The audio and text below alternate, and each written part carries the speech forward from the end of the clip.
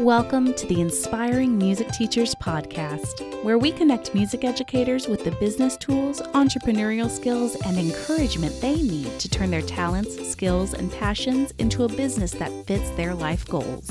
On this podcast, we'll be showcasing musicians and other creative entrepreneurs who have found ways to make it happen and digging into the big questions facing music teachers in their entrepreneurial journeys.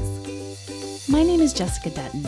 I'm a musician, teacher, business owner, professional pep talker, and mom of 3. I help music teachers develop the business skills and strategies they didn't learn in school to achieve their dreams of starting their own businesses.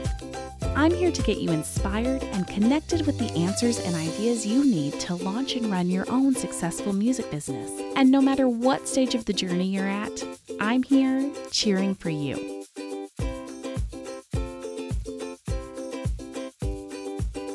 Our guest today is Kelly Surrett. Kelly is the author of the book Creative Miracles, A Practitioner's Guide to Adaptive Music Instruction. Kelly is an adaptive music instructor, performer, and composer. Her book is about her experience over the last decade teaching music to students with special needs and those who are deaf and hard of hearing with disabilities. She also has an active blog that focuses on all things music teacher, teaching music to special needs, how to make your music school more inclusive, and other topics important to today's music teacher.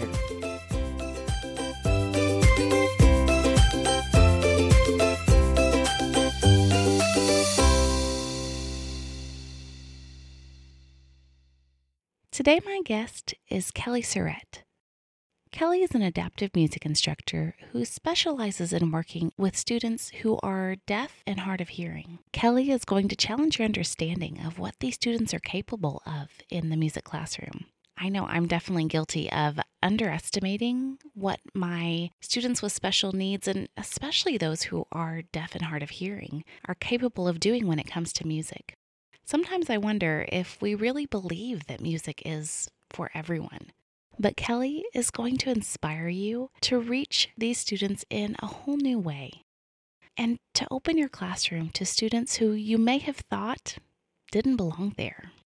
Kelly teaches music as an all-inclusive art. It's not just sound. It's physical, it's vibrations, it's movement, it's all sorts of things that speak to students no matter where they are in their developmental abilities. She'll be providing some great tips for meeting your students where they are and helping them to experience music in a way that is profoundly moving for them and for you. To give a child who has never really experienced music the gift of creating it, of understanding it, of experiencing it, that is a powerful, powerful tool.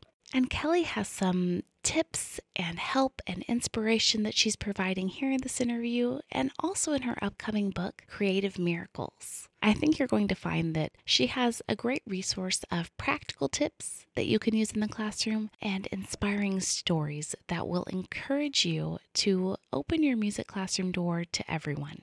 Whether you're working in a group classroom or a private setting, every student deserves the chance to experience music. And Kelly's going to equip us today with the mindset that we need to make that happen and with some tools to understand how to better reach these students. Now, I will warn you that this interview with Kelly was the first one that I actually did when I was preparing this podcast. So it was all new. I was still figuring out the audio and all the technicalities of it. And, as we go through these episodes over the next couple of months, you'll see that I hopefully have learned a little bit as we've gone. But I appreciate your patience tuning in and listening to my learning curve over here. I hope that the content is valuable enough that it's worth your time and provides something useful for the work that you're doing.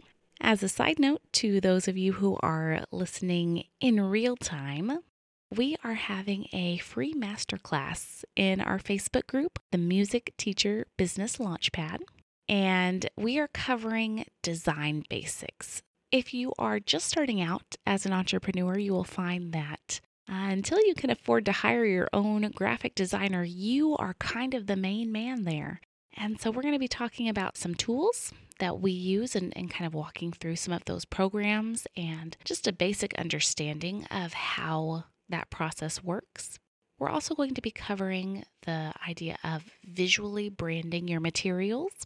And we'll be talking with Instagram cool guy, Chronicles of Teacher Tay, about using video and editing and preparing video to share in a meaningful way. All of those courses are free. They will be up in our Facebook group live October 8th through 13th. And then after that, they'll be available in that group for 2 weeks after if you'd like to catch that on the replay. And if you're needing some extra support and accountability in your business development, I will be hosting a small group mastermind in November and December where we're going to really dig in to your business plan, your goals, and the strategies to get there. In these mastermind groups, I will be facilitating a meeting with like-minded business people who are preparing their own growth plans, starting new businesses, or developing the strategies that they need to continue to be successful. If you've been looking for some accountability for growing your business or for even getting it started, then this mastermind is a great opportunity to talk with people who are going to tell it to you straight, to get real feedback that you can apply to the work that you're doing right now. The spots in this group are limited and it is by application only. So if this is something you think would be helpful for you, you can join our Facebook group, Music Teacher Business Launchpad, or follow me on Instagram at Music Business Mom for more information. Or you can find us at www.musicbusinessmom.com to access the application. And without further ado, let's welcome Kelly Surrett.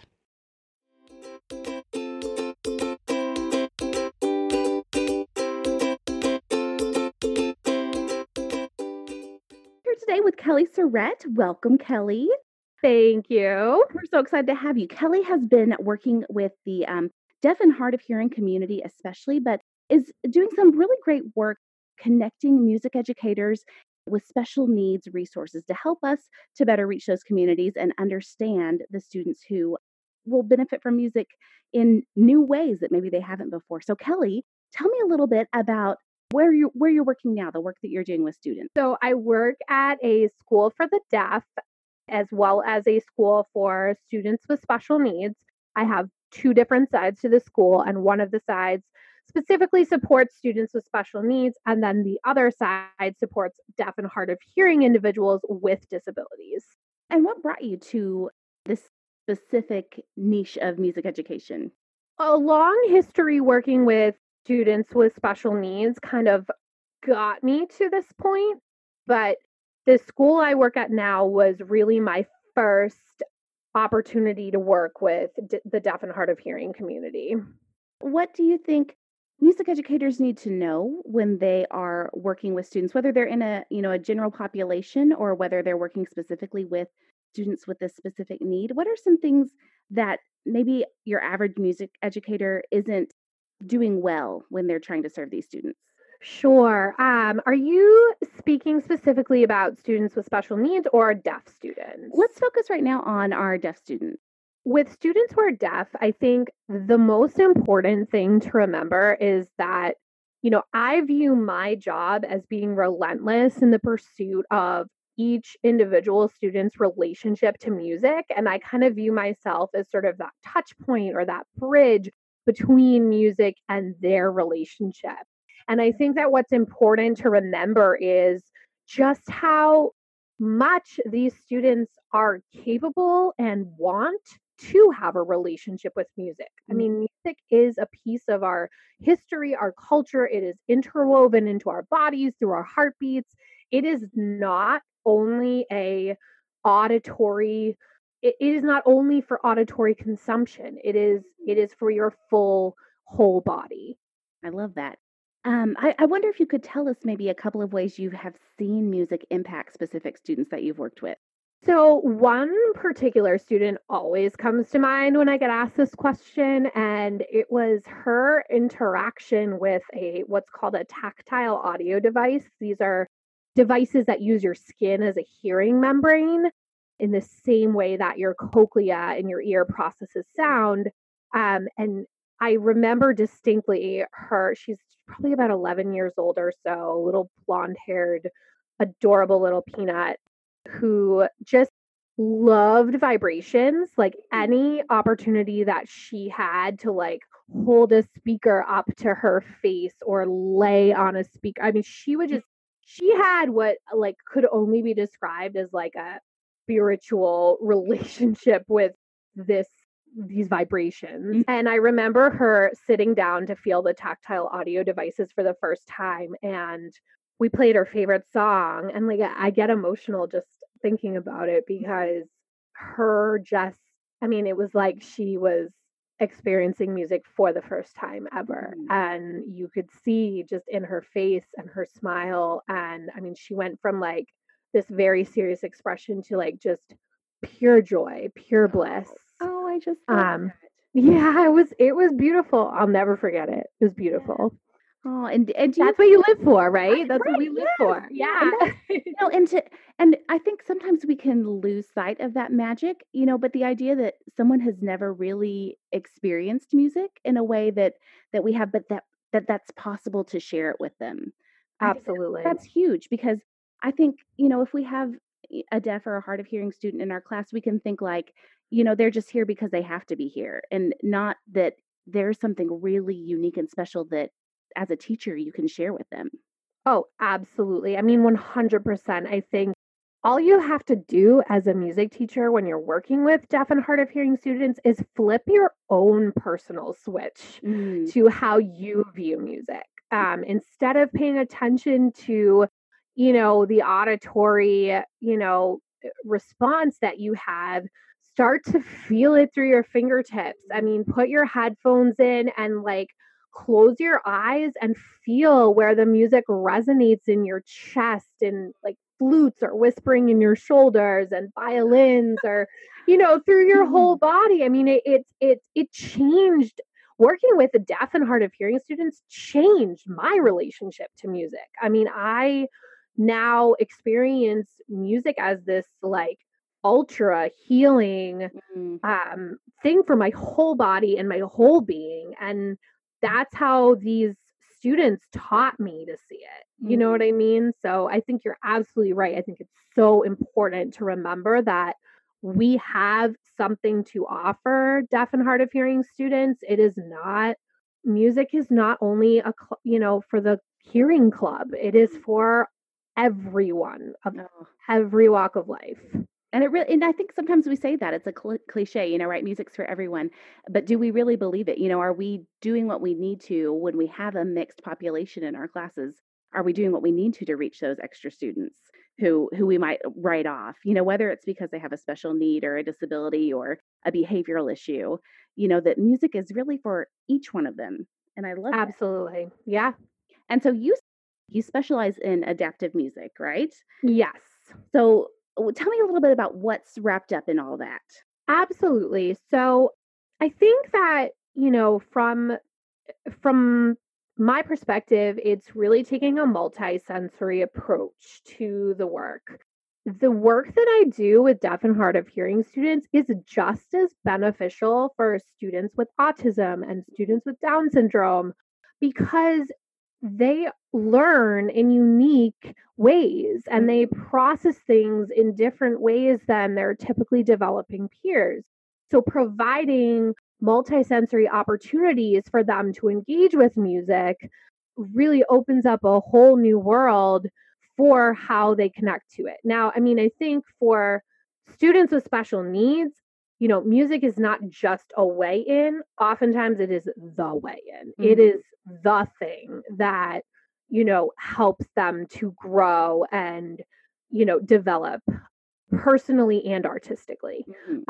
So that's how I view it. And I approach my teaching, really looking at three different senses, your eyes, your ears, and your touch, the sense of touch. And if I can provide options for all of those things, then I've created a lesson that's accessible to all the different varying degrees of learners that I have in my classroom. And I have tremendously varied classrooms. I have students that, are super high functioning and can can sign me out of the box. I mean, they're just amazing signers and amazing communicators. And, then I have students who are in wheelchairs who, can only respond with forced choice questions, a yes or no response. They use their head to press a head switch or their eyes to communicate yes or no. So I have these varied, and some of these kids are in the same class. So I have to figure out a way to reach all of those learners. And I think that by taking a multisensory approach, I open up the opportunities for all of them. Oh, I love that. Because when I think about adaptive music, I think about mallets that fit on someone's hand when they can't, like I think about sure, that's a part of it. Things, but I've never really thought about how am I approaching what I'm teaching in a way that suits such a wide variety of needs. Yeah, and it's definitely, like you said, the adaptive mallets and the unique ways of holding things and the touch sensitive boards and things like that are all a huge piece of adaptive music, but it's so much more than that. It is adaptive music is about figuring out how to make a genuine connection to each individual student in order to bridge that gap to their relationship to music. And so to do that, you have to present music in a way that is catered to their individual needs. And so that takes learning your students, that takes thinking outside the box, like significantly outside the box. I mean, I remember I had a student, come to me once, and she had no arms and no legs, but she came to me for a piano lesson. And I was, I'll be very honest with you, when she rolled her wheelchair through my door, I was like, I don't know where to begin here, because, you would think, no arms, no legs, we don't have fingers, how are we going to play the piano? And but with the commitment to believing that every student deserves a relationship to music, that's where I was able to look past, what might be considered a barrier, and help her. We hoisted her up. She used her her limbs to play one bass note at a time. And we played Some Nights by Fun. She played the bass line. And she actually ended up auditioning for her school orchestra and was accepted as a baseline piano player.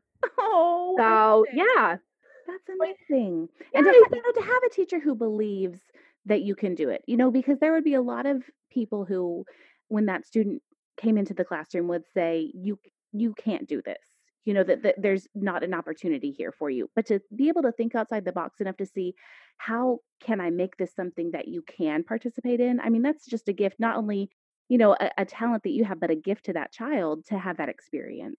I think that there was a piece of me that said, is there a possibility that maybe just there are certain aspects of music that are not for everyone? And I was like, you know what, though? I don't want to live in a world where that's true. So I just was like, all right, we're going to buck up. We're going to do this. We're going to figure it out. And we did, and that's what I do every day with my students. I just, we figure out a way, and I don't give up. There's a lot of individual learning in a group setting, because of the fact that, you have to create opportunities for each individual to communicate in their own best way. But there are also opportunities for group work as well. In my classes, but I think that I take my time with each student and give them the time they need to be successful. And that's so important, that you have to know your students, and right. Get a new group every year. You have to learn them all over again, and they change. Even if you get returning students, it takes that time and attention to really figure that out. Now, if someone has an interest in this, they want to learn more about it, I see that you have a book that's coming out. Can you tell us a little bit about that? Sure. So my book is called Creative Miracles, A Practitioner's Guide to Adaptive Music Instruction. And it's a dual it's a dual book. It really looks at a practical guide, practical strategies for how to adapt music for unique populations. But it's also a love story. It's a love story of my love for music and how I have used that love in my life to transform these students on the deepest level. Mm. So I think it's definitely, if you're looking for that super practical guide with those like really clear tips for ways you can make changes today, that is in the book. But it's also meant to inspire because the heartbeats of my students are just the stories and the experiences that I've had with them are just sprinkled throughout the entire book, illustrating why these strategies work. And so I think it's a cool kind of double experience. Oh, gave me goosebumps with your description there. I just love that. So getting practical tips and also just the stories and experiences that you've had. Now, is this for a specifically a classroom teacher or a private studio teacher? Who Sure. would benefit most from these tips? So so it really is designed to cater to a wide variety of audiences. So I think for, obviously the most obvious audience is a music teacher, specifically if you want to become an adaptive music teacher and specialize in that. This book is for you. If you are a general education music teacher and are looking for strategies to work with the one or two students you might have in your classes, those are available in there as well. It is also for I mean, I spent a long time, many years teaching private lessons to students with special needs. So there is a component for that. Mm. I would also say that the book has an aspect of how to integrate music into the academic classroom as well as integrate music into students' daily lives. So it's also for the special education teacher as well as a parent or caregiver of a student with special needs. And lastly, I would say that the book is actually really great for someone who is in administration to Mhm. read as well, because I think there's kind of this like mystery around adaptive music, and some administrators are getting it right and some administrators are missing the boat on what they should be doing to support their students. And I think, some administrators are bringing that like well-meaning, well-intentioned guitar sing-along guy and Mhm. saying they have music education, and that's not the same thing as a fully developed music education program. Other special needs facilities and schools are bringing in music therapists, which is really a great complement to a music education experience, but not the same thing. Mhm. It's a healthcare profession. Music education is an academic, study that all students should have the right to access. So I think this book also offers something for administrators who are trying to figure out, what should I be expecting from this adaptive music teacher I've hired? What should I be looking for in a candidate? What kind of work should I be seeing them doing with their students? That just sounds like a great resource, because I know that I wasn't trained in how to do music with the special needs community. And Right. I went through a bachelor's and a master's degree in music education. And I think we had one class on, special needs in general and nothing specifically in music.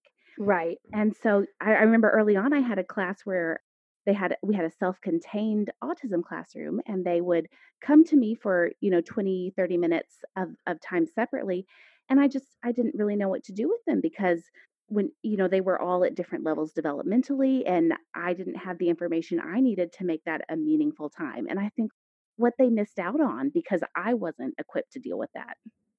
Well, and I think you know, school, educational institutions are getting better Mhm. about recognizing that there is a need to learn how to teach students with special needs. What I think is unique about this book is that it's coming from the perspective of someone that has been doing it for almost a decade now and has kind of been down in those teaching trenches and it's not approached from this sort of highfalutin academic Hmm. view.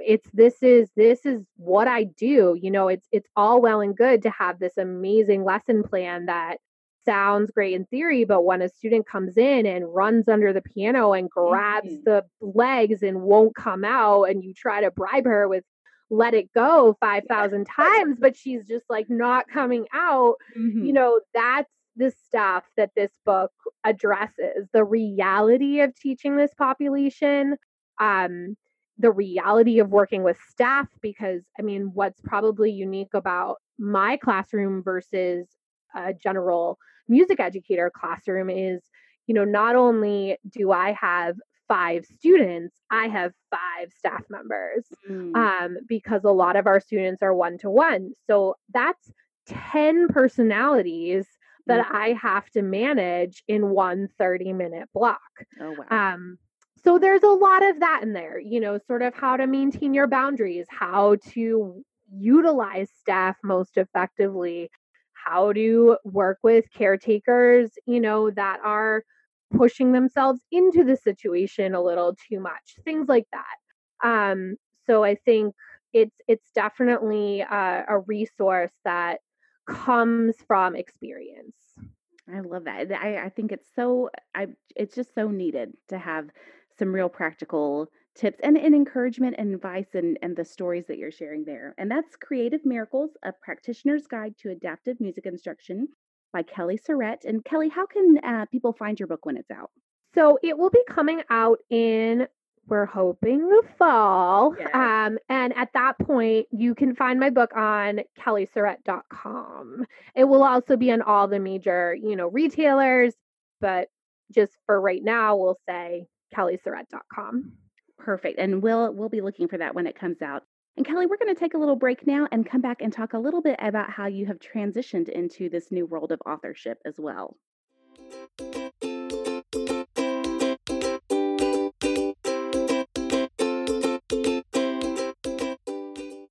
So you have been in the classroom and now you're an author. Yes. So how did you get there? I I got there in sort of just a crazy way. I have always said, oh, I'm going to write a book one day about this process, and I've got a book in me somewhere, and all that stuff you tell yourself. And one day I was listening to a podcast. I think it was, I've got to admit, I think it was Shalene Johnson's Oh, I podcast. love her.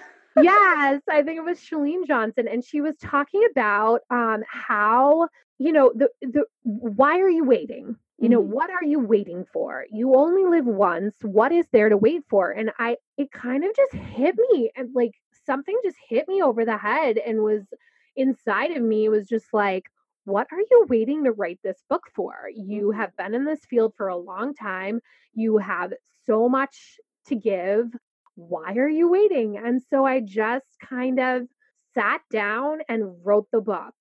It took like a couple of weeks. I got the first draft. I mean, obviously, when you write a book, there are many, many, many drafts. But yeah, I just sort of sat down and did it, and let it just kind of all come out without judgment and without any inhibition, got it onto paper, and I've been kind of working with it ever since.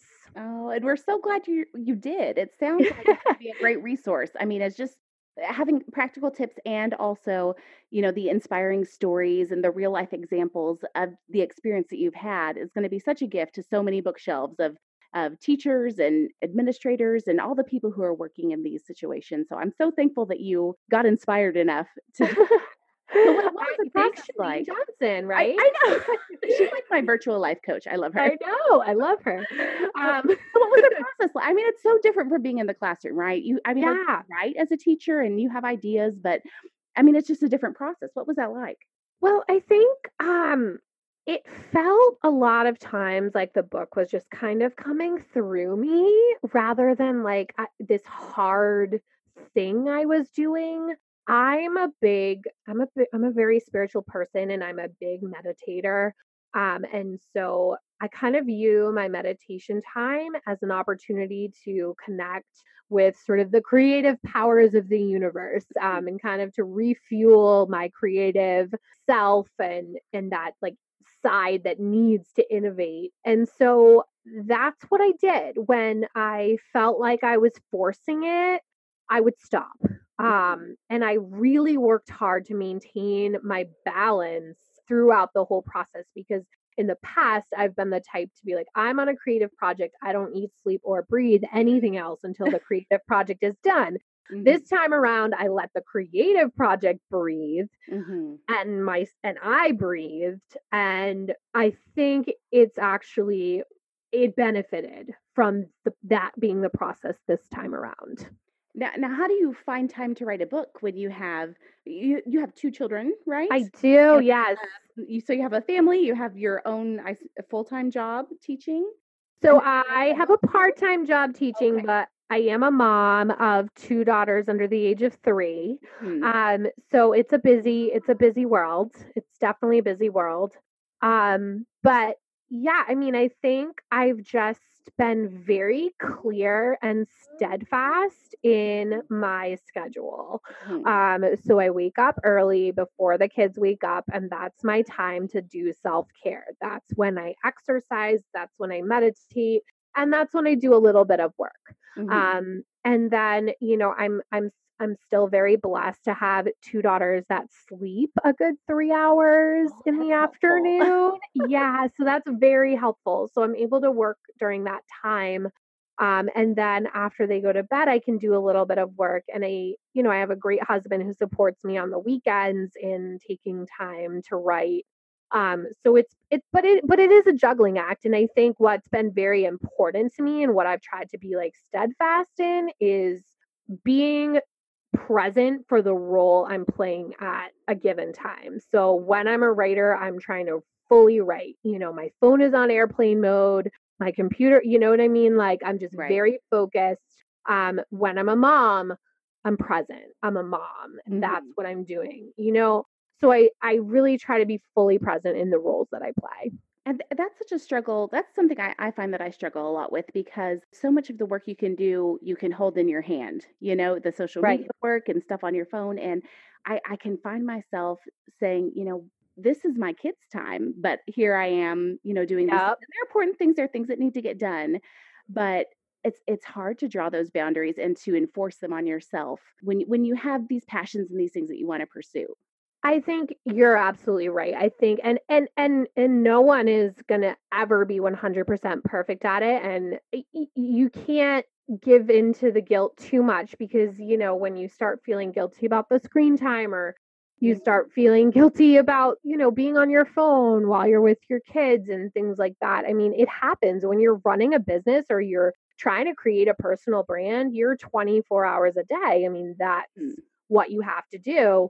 But I think that there are ways to do it and kind of like know that, okay, so like I know that before my kids go to bed, those couple of hours are precious time where we're getting tubbies and we're reading books and we're getting ready for bed. Mhm. You know, I know that in an hour, I can pick up my phone again and do a little bit more work before I go to bed. Mhm. So I try to keep that time as sacred as possible. It's never 100% sacred, but I try. Yes. Yeah. And I think, there's benefit too to them seeing us work on our crafts and our passions and our creative side. You talked a little bit about that time that you have for creative energy and meditation and focus. And I feel like when I first had children, I felt really disconnected from my creative side. And it was really depressing because Yeah. it was such a big part of me for so long. But just to have the mental space to work on those projects and I think it's important for our children to see us investing in creativity and pursuing things that we're passionate about. Well, I think that was another reason I wrote the book. I mean, I had my second daughter.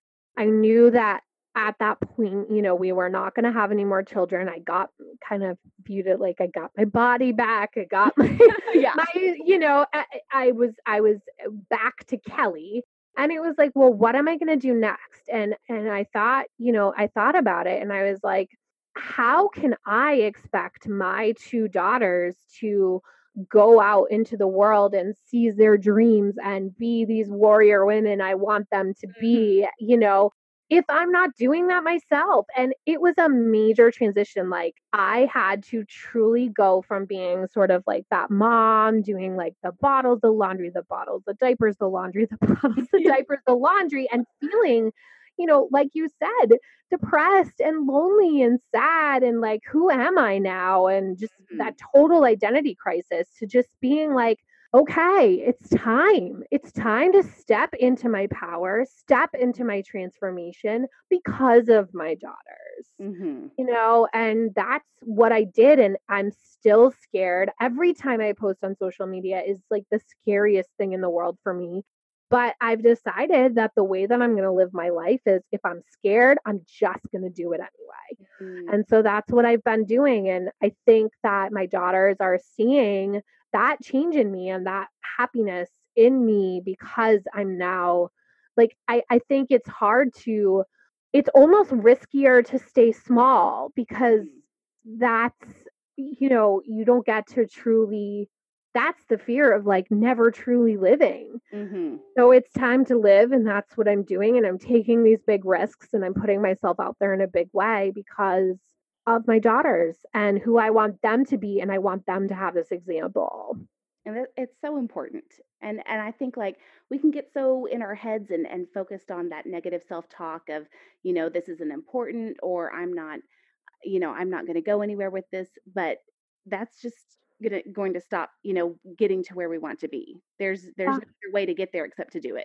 There is no time for negative self-talk. Like, there is no time for it. There is no room for it. There is no time for it. And, every time it starts to creep in, I just have to find a way to shut it down or accept it or just work through it to get to that other side of like, okay, it's time. That negative self-talk is just, I can fight that with gratitude. I fight it with gratitude.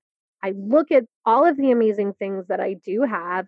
I look at, if I start to feel envious of someone else or their accomplishments or what they're doing, I look at it and I go, but look at that potential, that if I'm caring enough to feel like I'm not doing enough like they are, then there's that potential in me, and that's exciting. So try to transform that negative self-talk. And, like I said, if I want to accomplish a life worth living, I think there's no time for it. But it's hard, it definitely is hard. And it's not to say it's not there. It just, I fight it tooth and nail, And it's such a mindset shift to say, when I see someone else out there doing something, it's not necessarily competition, it's opportunity. If somebody else can do it, it can be done. And if that's what I want to do, if that's the life that I want to create, then I need to make figure out what steps I need to do to get there. There's enough room in the world for everyone. And we all have a purpose, and we're all here to live our greatest lives and be the best that we can be. No one's light shining takes anything away from your own light. Well, I want to talk a little bit about a setback that you told me about. When you first started working in education with special needs students, you had another role that you were playing before you were where you are now. Yes. So I was the executive director of a program that was of my creation. It was actually my thesis in graduate school. That was specifically a program that provided performing arts opportunities for individuals with special needs. And I developed that program from one student to hundreds of students all across the state of Massachusetts, where I live. And I was riding high. I was the director. I was the creator. This was my program, and I was able to hire the people that I wanted to work with. Honestly, there were times where, it was like Camelot. It felt like this beautiful, faraway place that, oh my gosh, I made it, But that didn't last though. No. No. It never seems to work out that easy, does it? It never seems to. No, it didn't last. And you know what? It was the best thing that ever happened to me that it didn't last. And did you realize that at the time though? No. No. Like, I'm so thankful for that thing. But those setbacks, in the Yeah. moment are just so hard. Yeah, honestly, it was one of the most devastating times of my life to have to walk away from something that I built because of the direction that it was going in and the people that were playing roles in the development of the program that I didn't believe in. I didn't believe in the integrity of what was happening.